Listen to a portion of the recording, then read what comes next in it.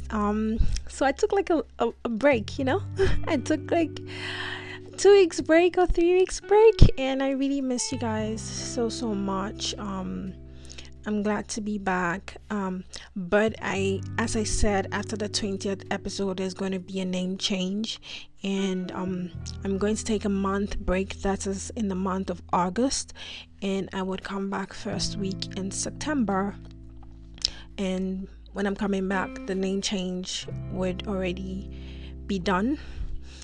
So in the 20th episode, I'm going to tell you what the name change is going to be.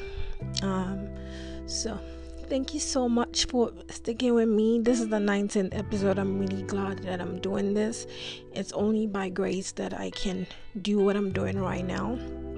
So today, what I'm going to say is take a break. Okay, the title is taking breaks.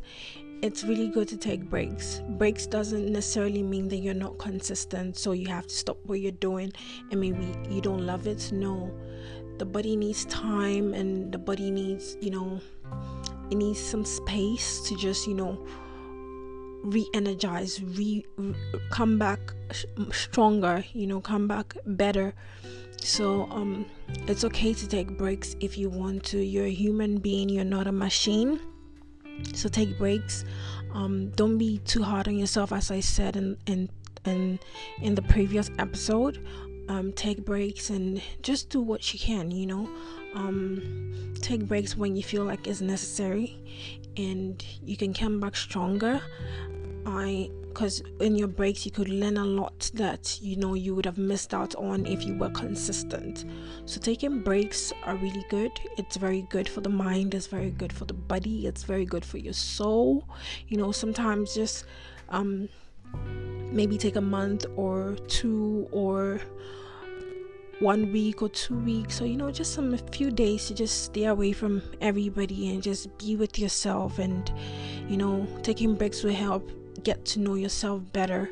So it's just really, really good, to take breaks and just get to know yourself, get to know what you really love, and come back stronger so that you can give more to the world and leave a mark on this world, so that the world will know that you were here. Okay, thank you so much for listening to me. This means the world to me. If you're new here, thank you for joining the family.